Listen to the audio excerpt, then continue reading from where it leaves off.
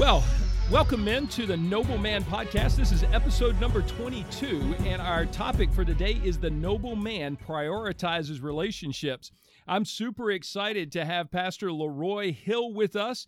He is from the historic Ebenezer Baptist Church in Portsmouth, and I have visited him in this church, had an opportunity to stand with him in the sanctuary and hear the story of this church. And so, Pastor, welcome.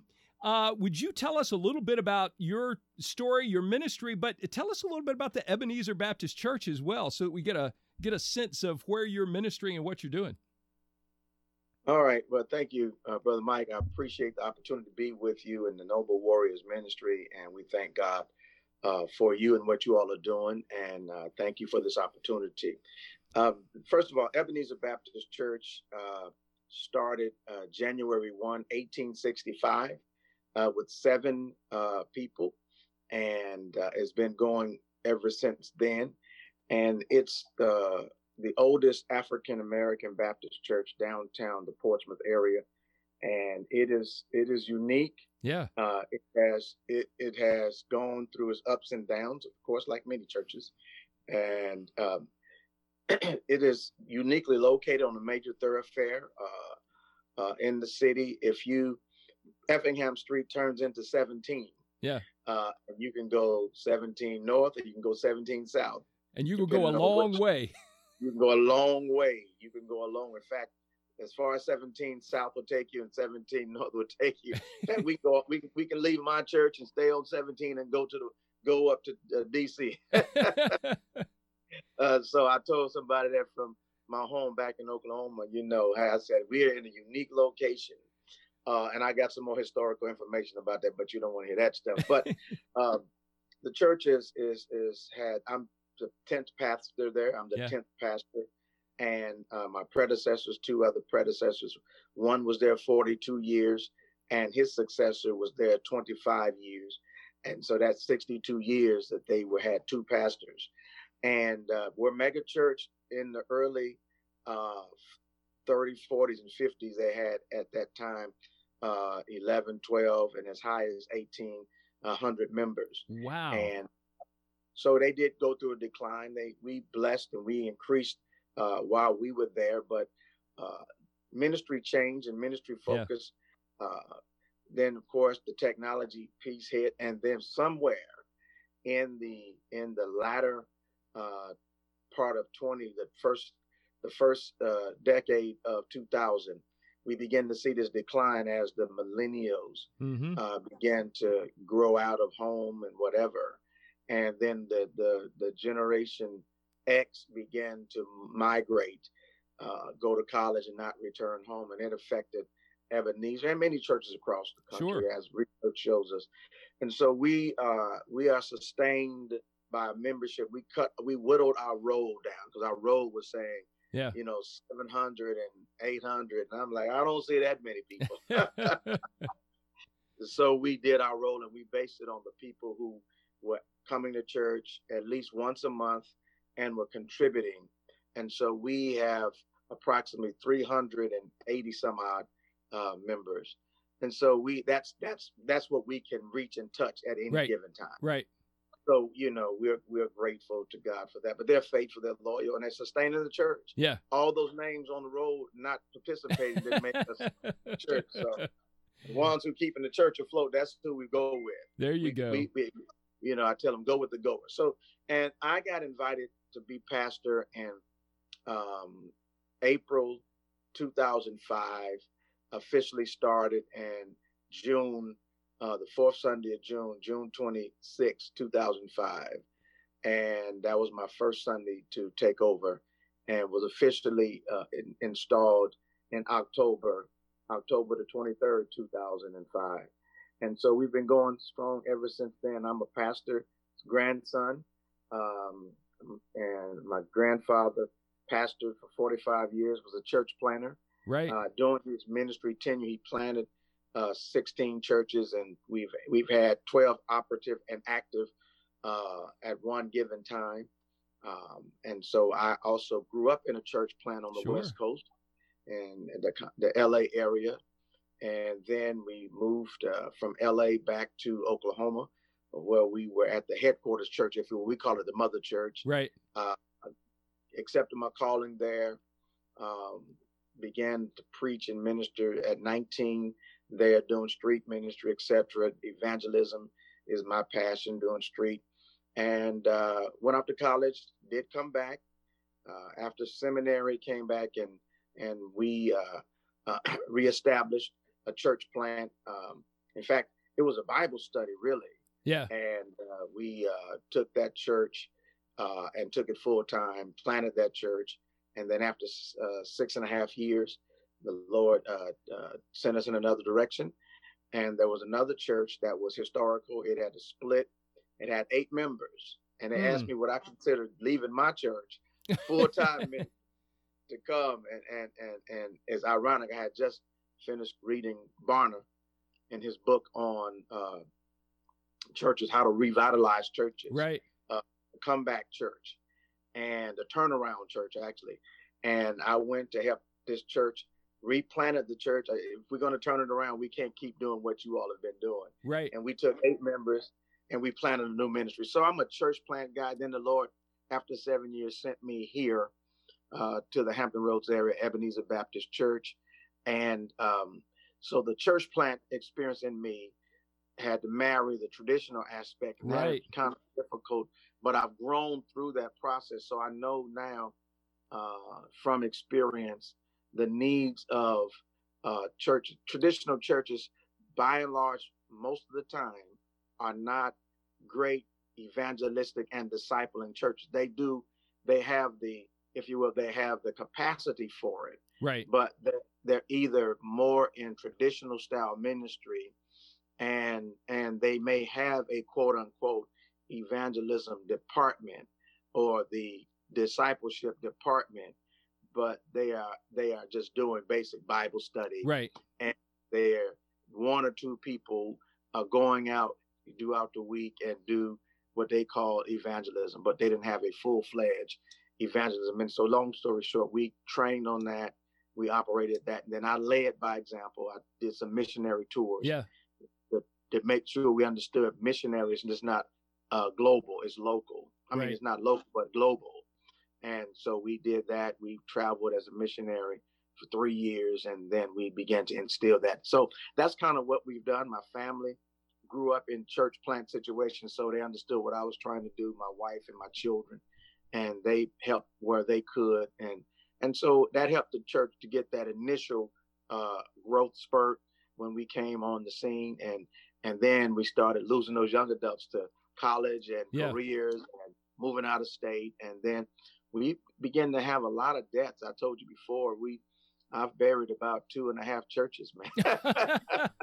If the average church is between 75 to 100, I've buried about 2.5 churches since I've been here. So you would think if they were all still living, we would be by numbers right at the mega church status. Yeah. If everybody was still here, but we've done that now. Many of them have started coming back by way of technology. Right. Praise the Lord. Yeah.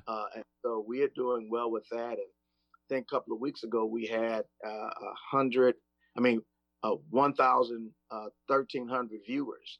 So I said, wow, that's awesome. We hadn't had that many since I've been here. We couldn't hold them all anyway in the church. So we thank God for that. But anyway, that's who I am. I've been a pastor for 33 years. I've been in ministry for 37 years. And most of my time has been as an evangelist, church plant. And now with me being at a traditional church for 15 years, that almost is leveling out. Yeah. So I'm kind of both and now. So, but we're enjoying it. My passion and my retirement verse is one of your theme verses. That's kind of what drew me to Noble Warriors, 2 Timothy 2:1-2, but particularly verse 2. Right. And my thing is, if you can't go 3 generations deep, you haven't truly done discipleship. Right. You've got to go deep. The problem with the church is we 300 miles wide, 1 inch deep. Yeah. And that's crazy. Not healthy. And so So we all over the place, but we don't have. And then the Barna research tells us that radical discipleship globally is 13% and in America is 10. Yeah. So we've got to get better with that. We do. And so that I'll just use that to kind of kick us into this conversation, because you've worked now in the traditional church, you've done the church planning, evangelism. And so our focus is on men and friendships with other men, right, and engaging other guys. And it strikes me, I mean, that verse in other places in 1 Timothy and Titus, mm-hmm, yeah, Paul is instructing Timothy to invest in the right men and right, to make sure that they were prepared to lead. And so one of the things that has to happen is men have to be connected with each other. And our culture moves toward this scenario where men are isolated and they live as islands. They don't want to be, they can't be troubled with hanging with other guys. They can't be invested in a lot of other things. So how do you see this challenge in our culture of men being isolated, affecting the church and its growth and distribution? Yeah, that's a big piece. And so essentially, from its fundamentalist standpoint, the foundation of creation, particularly human, is the man. Yeah. And we want to encourage that. Men have a responsibility that holds, if you will, the family in balance, the community in balance, the church in balance. And so God made the man as the foundation. And now the man has this role and responsibility to undergird, to hold up. The German word Hauserband is where we get the word husband. Yeah. Which is the band that holds the house together. And so with that being the case, a husband needs to grow and be encouraged, first of all, by a pastor or shepherd. Yeah. But also need to have a journey with other husbands. Mm-hmm. Or future husbands, depending on where they are in their relationship with Christ. Let me qualify that. Husbands grow with husbands, fellowship with husbands, but at a certain point, we then have to begin to pour into other husbands. Right. So I need to be poured into. So when coming up, one of my ministries that we had, that we began to try to implement through the Fellowship of Christian Athletes years ago. Yeah. It was called Project Andrew, Project Timothy. So you evangelize, right, and then you disciple. And so, it was, we always got all these programs, and I realized you just need to just stay with the Great Commission. There you go. Yeah. But nevertheless, everybody needs Andrew as a partner. Right. Because Andrew and John were together.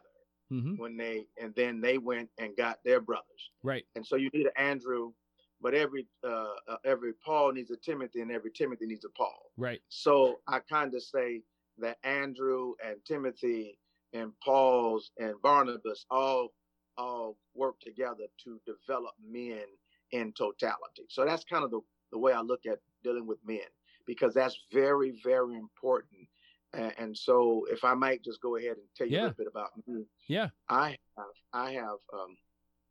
have various friends who are my partners. I have some guys who, before I really understood as a pastor having covenant relationships, I had accountability relationships that I learned about through the Promise Keepers ministry. Right. And so I adjusted I had friendships, but then we had to get beyond just being buddies and chums, right? We were Christians and we knew what's what. And so what I began to do was start to let them have refrigerator rights. If you've heard, might be familiar with that term. No, what is refrigerator rights? So refrigerator rights is somebody who's your friend who could come to your house and they had the right to go into your refrigerator. All right. Okay. and part of that is not only to have access for food and beverage, but to see what kind of food and beverage you actually have it. And some people thought that might have been a little bit too legalistic. Well, for those who were struggling, maybe with alcohol, yeah, and so they may not have the hard liquor that's out in the open. But you can't hide the beer from somebody because you don't have alcohol. Right. If you're trying to get unhooked, if you're trying to kick it. So that kind of began. I don't know who started that concept, but I shared with some guys. And so from that, I developed my Jonathan. And my Jonathan we became dear friends. He joined our church and planted a church, and we helped him to plant his church. Our home church did. And we just kind of became buddies, travel buddies. He and my grandfather and I would take road trips together to do ministry. So he became my Jonathan or my David, either way, how you want to look at that. Right. And so should anything happens to me, he knows what to do. He knows who to call. He knows how to deal with the wife. The wife knows that part. And should something happen to him, the same thing. Then it expanded to the guy who taught me and mentored me in FCA. He was my best man at my wedding with my brother. And he's like a big brother. He has the right to ask me anything, any accountability questions. How things going with the wife, as the Holy Spirit tells him to call me and get in my grill, he does that. And so I have 3 of those.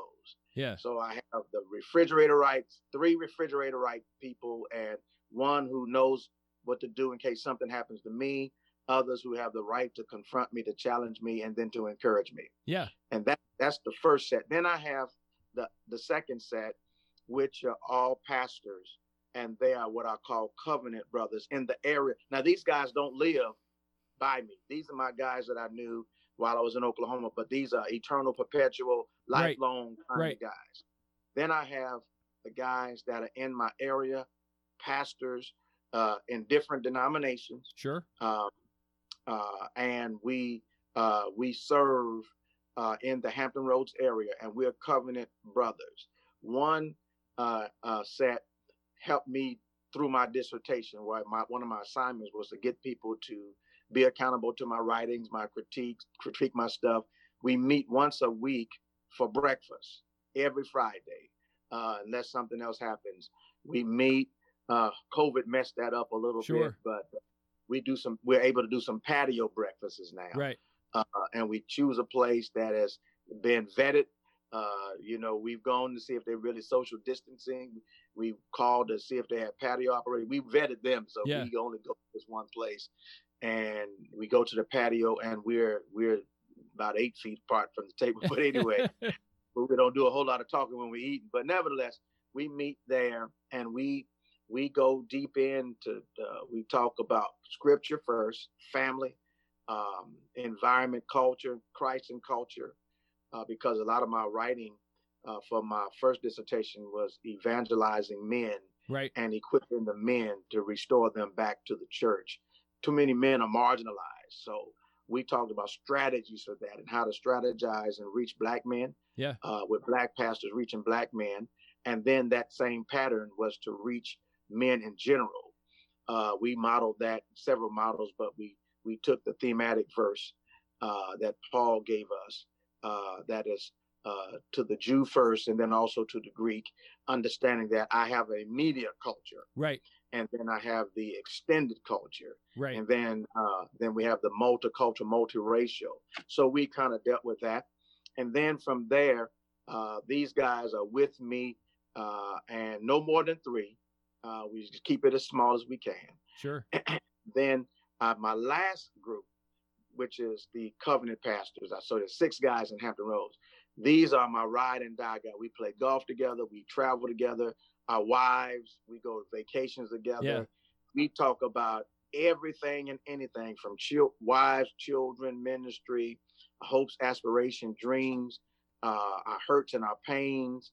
So I have these 3 different groups, and everybody knows that they're in one of those. Right. So I have 3 bubbles of 3s. You see, so I have 9 as well. I'm in every one, so that's 3 times 3 minus 3. So that's 6. I have 6 guys. Yeah. No, 1, 2.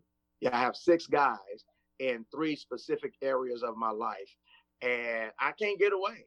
Yeah. Well, and there's a richness to that. Yeah. I mean, so often we get frustrated, and we say, God, where are you? And man, Right. God sometimes shows up in the presence of these men who know us well. Now, Right. part of the challenge is it sounds like you have invested time and energy, Yeah. and you've been willing to let your guard down. I mean, the whole refrigerator thing is a little comical, but that is symbolic of letting someone come into a closed place in my life. Yeah. And Right. see me for who I am. And that's part of this whole idea. A lot of guys say, I would love to have a friend, but they don't want to expose themselves in a way that someone might think ill of them or something. But man, that's what we got to do, is we got to let our guard down and take the masks off, so to speak, and let people know who we really are, because then they can challenge us, they can encourage us. It's not all negative. It becomes very positive. And so how do you facilitate that process? Because you don't go from 0 to 100 miles an hour in this. It's Right. it's a journey. What does it look like to get to that healthy friend, companion level? So, not trying to sound so simplistic, but my philosophy in life is simplify, simplify, simplify. There you So go. let me just do it this way. It starts with prayer and humility, and asking, just like Jesus went up on the mountain and prayed for his 12 disciples who he called apostles. You got to pray for the right fit, because one of my friends in this COVID said, you got to watch your bubble. I didn't know I had my bubbles already. And so I don't do anything outside of my bubble. Right. And those guys don't do anything outside of that bubble. So if they do, they quarantine from us. So my point is, you've got to have bubbles where you are known and they know you, and the family trusts you. In fact, the way God did this thing, because of one of my first bubbles, let me just show you how it works for me. Yeah. The guy that's one of the first guys that welcomed me into the area when I began to pastor here greeted me, and somehow our friendship developed, and my son would go visit his church, whatever, became friends with some of his ministers. Yeah. One of my buddies' sons in the ministry became a pastor. My son became his musician some years later. Right. And so as he grew in that, now one of my accountability covenant brothers, my son was moved, the Lord was shifting him. And through a revival with one of my breakfast buddies, my son became a revival musician person for that church. Sure. And happened to be during the week that I'm doing revival. I had nothing to do with that. Had not a thing to do with that. But my son felt comfortable around his church, and his musicians developed this relationship, and they kind of mentored him in music. Right. And I saw my son at a revival playing. Listen, I didn't know my son can play that well. So I was shocked. You were ready to preach after you heard him play, though, weren't you? Yeah, I did. But I texted my wife and told her my son was playing. And my wife texted back and said, which son? We only got one. And so she came the next night and recorded my son playing. So anyway, he grew from there. And now he is a musician full time with one of my covenant brothers. We travel together, do all of that. Yeah. So my son has been blessed by each of my bubbles. You understand where I'm going with that? Yeah. And so that's important. So that's kind of how it starts, slowly with prayer, finding people with the right fit.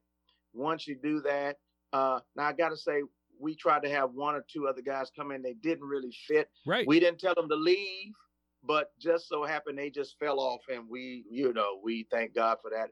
Nothing wrong with the person. It just wasn't the right. Well, it fit. changes the chemistry. Yeah. And and so I think this is a delicate recipe, and so we have to be careful. You were probably like me. I was having a conversation with another pastor yesterday, and he was saying, hey, part of what my struggle is right now is I'm watching people that are not connected to the church because of COVID. They were showing up. I haven't seen them in months, and so his heart is aching for them.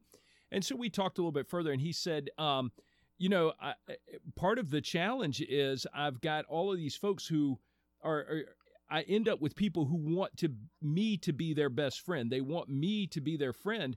And as a pastor, you can't be the entire church's best friend. You've got to have your bubble, your word of close confidence and contacts, and then create mechanisms to help other guys find their bubble, find their connections and their relationships so that they can build that friendship. And part of what you have to offer them is the testimony of how you've seen this bless not just you, but now your family, your son. And so we need to hear those testimonies, and we need to encourage other guys to find those right people. So how do we, your testimony is powerful, but how do you encourage other guys to get started on that journey? I mean, prayer is part of it. And then how do you shop around? How do you make those connections? Okay. And my friends always get on me. They call me the biblical theologian because as best I try, I cannot forget one of my professors in seminary, Jack Gorman. He had that accent. I don't know if it was Irish or it was Australian, but he had this accent. And he said that whatever we do, we truly must let the word live through us. Yeah. And then another mentor said to me, I interviewed him several years ago. He said, I used to read the Bible through each year, but now I let the Bible read me through every day. Right. And so those type of things have stirred me. So having said that, I practice biblical principles for selection. Jesus selected people. Yeah. That was one of his things. He selected people. And then after he selected people, he prayed, he selected, then he allowed them to associate. Yeah. So you got to begin a process of association. How much am I going to associate with them? Or will they let me associate with them based on the kind of questions in the fellowship? But then after the association, now comes this point of being consecrated. Do we share pulpits together? Do we share a worship experience? Am I strong enough to allow them to come preach and shepherd, help me to shepherd the flock, speak into the body, speak into me, and receive that. And so those things happen. And so I told my son, anybody you see me with and be open and transparent with, they could be considered your friend or your ally or your confidant. If you can't talk to me, whoever you see me with, you feel free to choose them. I'd rather you choose a pastor with experience if you can't talk to your dad until you find that niche for your own life. And so having said that, it was just kind of prayerful selection, and then seeing if we can associate together. And then after that, how can we be consecrated, set apart for this? Yeah. I need you to sharpen me, and you allow me to sharpen you. And so one guy, he's just practical. God gives him an anointing. He can see stuff from the scripture that's so practical. Sometimes we got to reel him in and say, you're too practical because we're missing something. He receives that. Another one is more of the scholar. He's the youngest in the ministry. And so he's still kind of relying on that academia, but he's listening to the practical.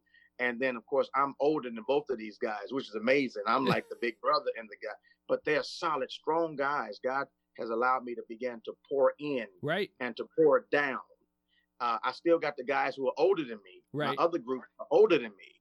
And now these guys are my transitional retirement where we're pouring down.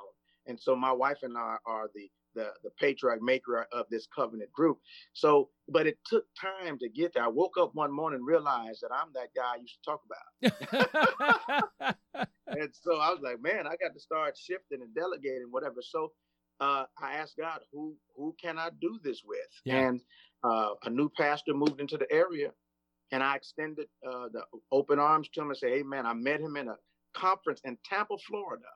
And he got a church in the area, and I took him to lunch at a very prestigious place, and he kind of like smoking me over, looking at me and everything, and then we just kind of kicked it from there, and then we brought our wives into it, and then I went to watch him minister at his church, and then he joined my evangelism team. I'm the national director or chairman for evangelism.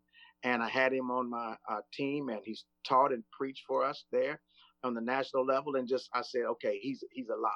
Well, then one of his best friends, he said, "Can I bring him to the table?" We did, and he loved golf. I said, "Well, okay, now I'm a golfer. He's a golfer." His background was similar to mine, growing up in a gang-infested neighborhood, being tempted, being tried, drugs, and all of that. God brought him through great testimony. And here's the kick with him: he's the first pastor I know that's an African American who's darker than I am, and he pastored an all-white congregation. Wow. So yeah, he pastored. I mean, an absolutely, totally all-white congregation. Now he's heard it all. He's been called bad names while being the pastor, but he endured it, and then the Lord moved him here. And it's kind of like I have what I've been desiring, right? This multicultural, multiracial, and so now we have this experience. So that God kind of helped that happen. I prayed and God sent people, and then I said, okay, selection, association, consecration. Then from there, demonstration. Can we demonstrate this? And so our model is, okay, no more than 4 guys. 3 is great, but no more than 4, because the power of 2 or 3. Right. And so at any time, if 2 of us can be together, great. If all 3 of us can be together, fantastic. So that's kind of, I use the biblical models and stuff like that. So people might say, but I'm just telling you what I know from my experience. It works. And when I've been down, or if I lost somebody key, they've called, they've been there. When they've lost somebody key in their membership, we've gone to be there, try to be at the eulogies or whatever. They have that covenant friendship, that covenant fellowship, celebrating major birthdays. I mean, last year, December, before COVID came, actually COVID was around, we just didn't know, but we were down in Cancun, the 6 of us, 3 couples, just having a blast. Never will forget that we played golf there. Never will forget that. And then so we play golf about once, maybe twice a week, 9 holes if we can. Just to keep that thing going. And so that's kind of how it has happened.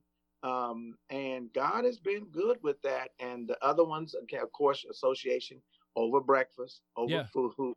Men and food work well. Amen. Especially, so bacon. Anyway, but bacon gets us in trouble sometimes. So I'm talking too much. Oh, no, you're good. It is. And I tell you, so I hear selection, the biblical concept of selection. I think way too many of us just go casting out seeds and throwing them around everywhere. But you see Moses and Jesus and all through the Bible, you see selection is the method that God uses to tap men. And we need to model that in our selection of friends. And that's powered by prayer. The other thing that I continue to hear is humility in this. I continue to hear that it takes time. We have to invest time in this.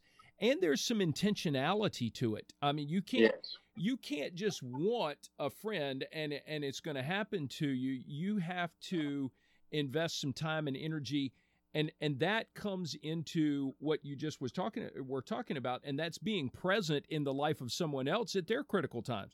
Because I think we end up sometimes, I see guys who want everything to flow in their direction, but they forget that I need to go and be present in this guy's life when his hardship comes, when he's struggling and suffering. And so we need to, I mean, it's cliche. I'm almost embarrassed to say it, but if you're gonna have a friend, you got to learn to be a friend, and that's a piece of it. And we see Jesus modeling that in his care for his disciples, his presence in their lives, and we see that multiple times in the Bible. This friendship and the power of it. So we have to go for that. Now, let me. You've mentioned Barna a couple of times, and there's some research that just came out about how men who responded said that men who have friends in their lives are more satisfied with their marriages. They're more satisfied as a father. They're more satisfied in multiple areas of their lives because they have friends.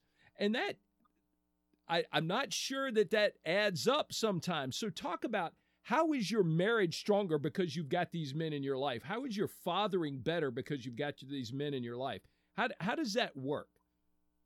Well, so in transparency, early on, it wasn't before I got these bubbles. Like I had my first bubbles, we did well because the kids were younger. Yeah. And we were in the same community.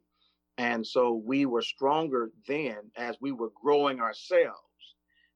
And that was helpful because my wife Jonathan's wife was the beautician to my wife. Right. So you see, it was always relationship. And I can't stress that anymore. Relationship is critical if you're going to have a Jonathan. Now, David and Jonathan didn't last that long, but they fell in love so fast that it's a great model. So you got to spend that time. But that relationship, and then we made some covenant words with each other. So that helped me then, because their children were older than our children. And so when they began to do certain things that I didn't understand, I can talk with him. Right. And he had refrigerator rights. He would say, well, quite frankly, you doing too much. You know, right. you're gifted, you smart. In fact, he said, he didn't go to seminary, but he's a trained man. He said, but you're going to be my free seminary. Whenever I need to ask you the hard stuff, the Greek, the Hebrew stuff, right. I'm expecting you to give me some time and let's talk about it. Right. And I've done that. Yeah. At first I was younger than I felt, man, that's kind of like being used or something. Yeah. Right. But, he poured into me. When my marriage was on the rocks. In fact, my wife and I had separated early on. He gave me his car, his truck, actually, a Datsun B210. You don't remember? That's old. I do. Truck. I remember the Datsun B210. Yeah. Yeah, I used that, and he was a part, helped me through our Promise Keepers moment, and we reconciled. He was a part of it. He didn't leave me. He was there. And then that friendship, just, he was a part of the salvaging, he and my father. Yeah. Helped with the salvaging of my marriages. So that's what I mean. So he helped me with that, and our friends. So that was part 8. When I came here, my kids were in their teens, and I didn't really connect. I had to spend some time. So now, by the time I got these guys, my kids were in college. Well, one guy was able to help me with that, right. And he was helping me with my doctorate. And so he helped me process through the empty nest syndrome. The other guys had empty nests, so they began to tell me what empty nest syndrome looked like, because if I didn't understand it, and wives go through physical changes and exactly the season of changes, and so they helped me with that. I wouldn't have been ready for that. In fact, one of us wouldn't be living today if I had. So yeah, and they helped me with that because we were able to candidly talk about that. So now I'm in this third bubble, and I still have my other bubbles, but this third bubble I'm more proactive in because I'm pouring in. And guess what's happening? One guy has a 20-year-old, but he also has a 3-year-old. And so guess who is now able to pour in? Yeah. And so, but it still helps me because my wife is able to do that with them. Yep. They are professional women, and they all speak to each other. They help each other. So we have our niches, our role. They have more experience in some things than I do. And as the older guy of the group, I have to humble myself and listen. Yeah. And say, I can learn from this. This makes sense. Right. And at the same time, they see me as the big brother, older brother. But now both of them are bigger than I am size. So I got the big little brother, the big middle brother, and then the big baby brother. Yeah. They're all bigger than I. I hear you. So, but I got them by age and everything and wisdom. But not. I mean, we're Christian men, and we have fun. We crack jokes. We do all of it, man. And so that's kind of what helps me. And so I look forward to that. And here's what happened. They broke me of something. I have my phone, but I sometimes don't have it on. I don't have it. I got it. Right. And we have this group text. And if one guy hits the text, the rule is you got to respond within 30 to 40 minutes or they're going to hit you back. Right. So it's like, okay, guys, it's been 20 minutes. I haven't heard from anybody. And so we might hear the second one. Right. And so we'll come back and say, hey, man, I was doing this. But you have no excuse for not responding. Right. And they'll call you out on it. Why didn't you have your phone? Yeah. I mean, why you let us know. Text us, hey, y'all, I'm going offline for a while. Let us know. You got to communicate. And so that is, that has broken me up. I have my phone off and forget or do this type of thing. My wife said, you've gone 2 or 3 hours. I don't know where you are. Yeah. So they helped me with that. You see what I'm saying? Right. So this accountability and yet covenant, like, hey guys, brother said, man, I need to go to lunch. I need a partner. What's happening? But none of us responded. He said, man, I had to do lunch by myself. And I was like, man, I was hungry too. I wish I had gotten that. So you understand that? Yeah. That I'm not used to that. But I said, if I'm going to be covenant, and that's what our agreement, then I got to own up to that. Right. And then my wife said, "You always on your phone." I said, "Babe, you just don't understand. It's a man thing. It's a man thing." And then I told her it's a covenant thing. She said, "Oh, now she understands. If I'm on, why are you on the phone?" I just turn around and say, "I'm texting so and so." Yeah. That's kind of so. I say that to say, if it might not fit everybody, right, but it's helpful to me, and it's helped me as a father, as a pastor, as a mentor, and as a big brother, and just as a well-rounded, global-minded pastor. Because the way I see doing ministry globally, I would recommend 2 books by these brothers. One is Canoeing the Mountains. Yeah. Oh man, it's an awesome book. And so it's helped me personally as pastor. And then I have to look at reinventing myself, because sometimes you outgrow your context, right, culturally and socially.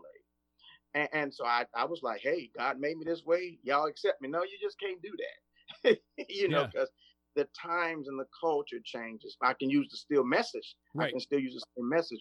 And so I'm just saying, so you have to be pliable. You have to be flexible. You stay consistent to your convictions. Don't compromise your convictions. Things that I think it was, it wasn't Augustine, but somebody said, I can't remember who it was, but in essentials, all right, there's no compromise. Right. All right. In diversity, in non-essentials, diversity, but in all things, charity. Right. Yep. So, I've heard that. So, in the essentials, hey, no compromise. Yep. Me. No compromise. Unity.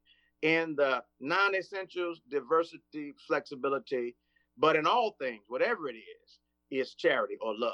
Right. And so that sticks with me. And so I've had to learn that. Yeah. The Serenity Prayer even comes to mind. A lot of people know that. So I'm just saying, use everything God has given to you and test the metal to see if these things. So, you, Mike, I told you, Mike, you came and I said, okay, I see, Mike, I'm sensing his heart, but I need to make a phone call. I know. I was wondering when that was going to come up.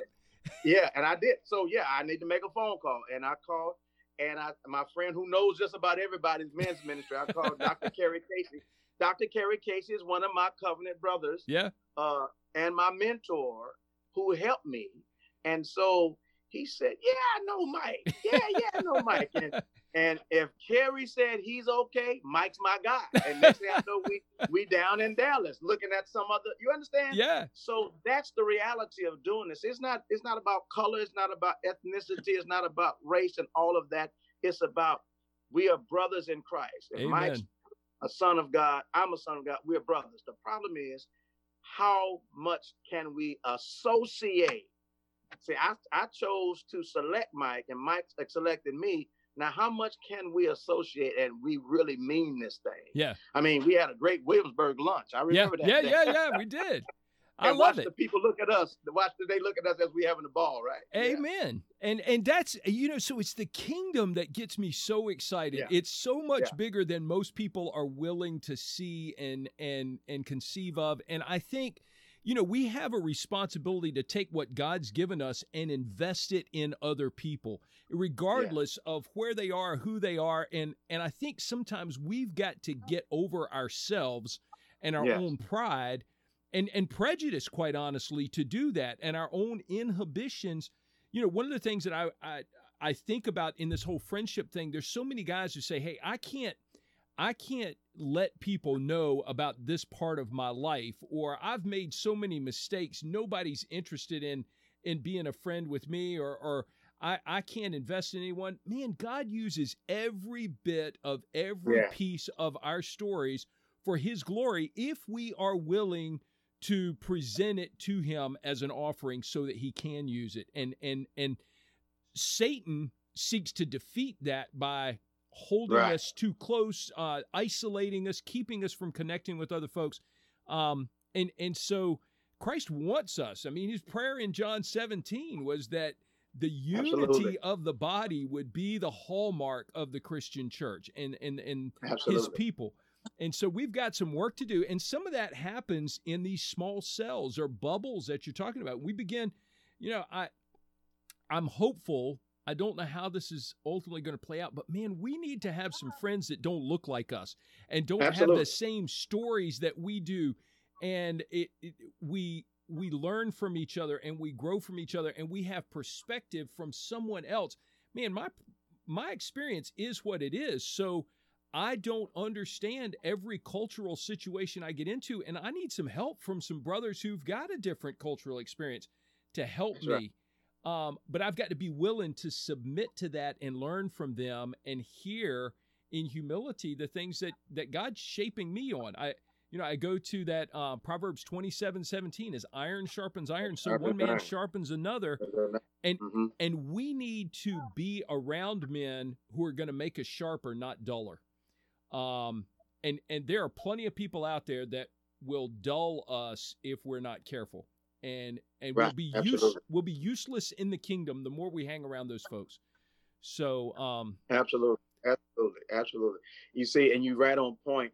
One of those guys that I was saying, he still didn't really have a good fit. We tried it in another unique way, but we're still all good friends. Yeah. We still do breakfast. He pastors at Ingleside Baptist Church. Great guy, great heart. God is using him in a supernatural way. He does missionary work all over. He grew up as a son of a missionary who were missionaries in South Africa. And so we got connected through my research while I was in seminary, working on my doctorate degree. And we got connected by another friend of mine who we all just worked together through ministry here in the Hampton Roads area. And they have a boat. They do boat stuff, fishing. I'm like, man, y'all, everything that I thought I'd never be a part of, y'all have it. So we do that, and he'll send something in the spirit about me. He'll call me, and I'll receive. We'll go to breakfast. We'll do lunch. He'll invite me to a new ministry opportunity, and they do street witnessing and power dynamics and all of that.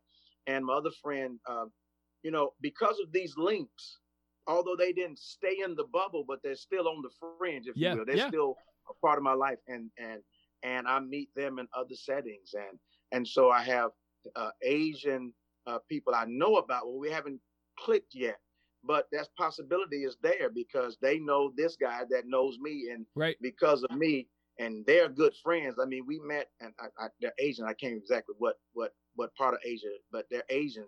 And we met and we clicked. Yeah. I mean, and I got business cards and I know where their church is and they know where mine is. And so, and then Hispanic guys, on the Eastern Shore. I mean, so it's there. And we met in circles, and somehow God allowed it to click. But in that right time, when God wants me in their space or they're in my space, he works that out. That's right. And so, we don't hang out every week, but we do talk at least once or twice a month. Sure. We look at each other's ministry page, what's going on during the midst of COVID. And so I'm telling you, it's taken some time for me to get to where I am. And I would say it is an evolving process. To get all of my bubbles is over 30 years, but my last two bubbles took me about 5 good years. And maybe, about 7 good years. And so this last 2 that are really, I know the experience now. And so it's going to take time. And I do, but let me say this to answer your question totally. I encourage it 110%. 110%. I encourage it. You're going to be uncomfortable at first. So you got to fight through it. Satan's going to get in your ear. Yeah. All right. And so it's okay. Listen, it's okay to trust and verify. That's right. It's also okay to distrust and verify. Mm-hmm.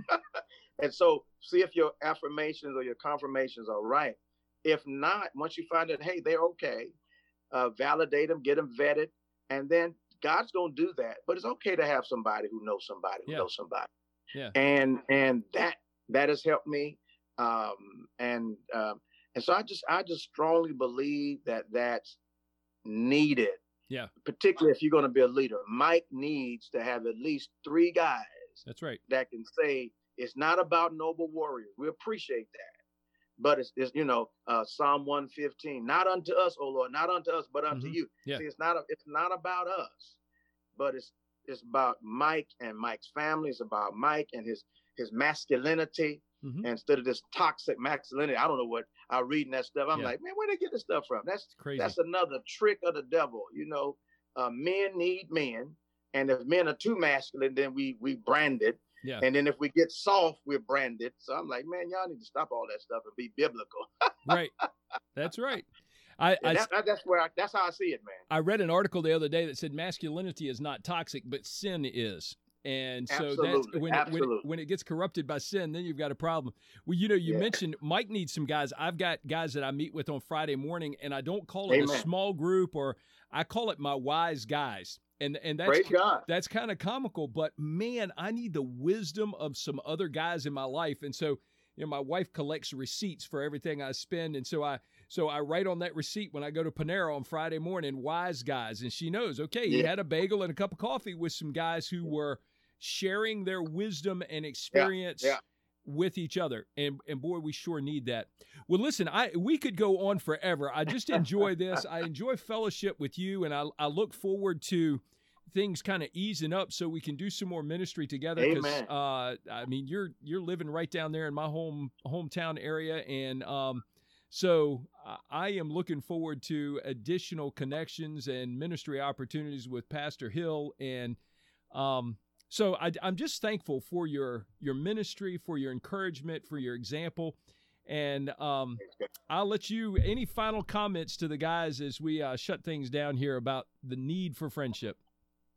All right, guys. One of the things that I always say, I lost the word. When you imitation is the greatest form of flattery. When you can imitate somebody, imitate the right stuff. Yeah, it's all right to look at somebody and say, I like what they're doing, and then duplicate it. Amen. Duplication is even better. And so I want to encourage all of our brothers to find themselves in a Bible verse. Right. And I say my retirement verse is 2 Timothy chapter 2, verses 1 and 2. And if I might throw in verse 15, that's me. Yeah. And when I saw this is me, these circles begin to come alive. Right. And I have somebody to pour into me, and I pour into somebody else. And then now my son is a part of a guy that I'm pouring into. What joy that is. You can't, I may not, the stuff that I always try to teach my son, right. I know that some way, somehow my son's going to hear some of me through the guy that I'm pouring into. You understand what I'm saying? Oh, that's huge. That's important to seek the biblical principle. Find yourself there, partner with somebody that you can covenant, whether it's Jonathan or Barnabas or Silas, or Paul, or even a Peter. Sometimes we need that bold brass. Yep. Cutting and cussing Peter. But anyway, no pun intended. But anyway, and so and I want to encourage that, but all things by prayer. Yeah. And I grew up hearing this phrase all my life. It happens after prayer. That's right. It happens when praying, but it also happens before praying, because God says he already knows what we need before we come to him. So that's my phrase. It happens after prayer, but Isaiah says, before you call, I've answered. So it happens while you're praying, but it also happens before you pray. So seek prayer as your guidance to developing these relationships, and then trust God. And it'll come out. It'll work out the way it's supposed to. We serve a God who can see the end from the beginning. We're caught in this trap of time, but he can see eternity past to eternity future. And so he's at work in all of that. Well, thank you, Pastor. And just again, appreciate your time. Folks, this is going to bring to a conclusion episode 22, The Noble Man Prioritizes Relationships, specifically with other men. So tune in next week. We're going to be talking to the Noble Warriors board. I'm going to have my entire board on the call, and we're going to talk about the noble man serves in the kingdom. I'm going to ask my board members about what they're doing to serve in their churches and in ministries, including Noble Warriors, to advance the kingdom, because we believe that real men, noble men, serve the kingdom in a way that influences others and expands God's glory. All right, we'll talk to you later, man. God bless you.